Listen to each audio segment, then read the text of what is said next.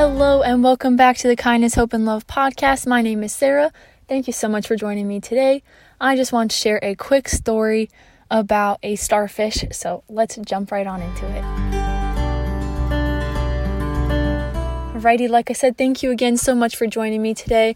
I am so grateful you're here, and this episode's going to be real short, but it's such a sweet story, and I kind of think that it relates to what we do over here at Kindness, Hope, and Love. So I was told this story in high school, and I didn't think it was like the greatest thing ever, but I've heard it so many other times from so many other people, and it really has influenced my life in a positive way and truly given me a good perspective. So without further ado, this is a story about a starfish. So one day there was an old man walking along the shore in a beach town, and he saw a bunch of starfish scattered everywhere because when the tide goes out, all the starfish come up, and when the tide goes back out, they stay on the land and they dry out and unfortunately end up dying. So he saw this little boy trying to throw all these starfish back in the sea, and there were thousands upon thousands of these starfish, as vast as the beach is.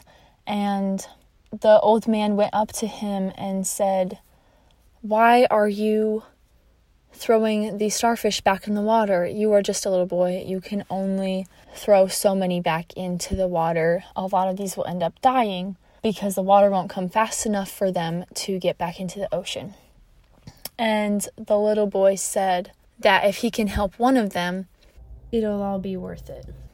And so, such a short, sweet little story, but honestly, such a powerful one because of how in our day-to-day life, lots of people say, oh, it's just something so small, like it's not going to really do anything. But if one person picks up a piece of garbage and throws it away and the next person does the same, or if we all use one less napkin, or we do one less load of laundry, or use less garbage bags, the environment is definitely going to be helped.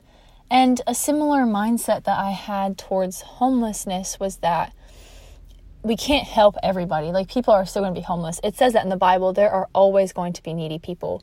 Always.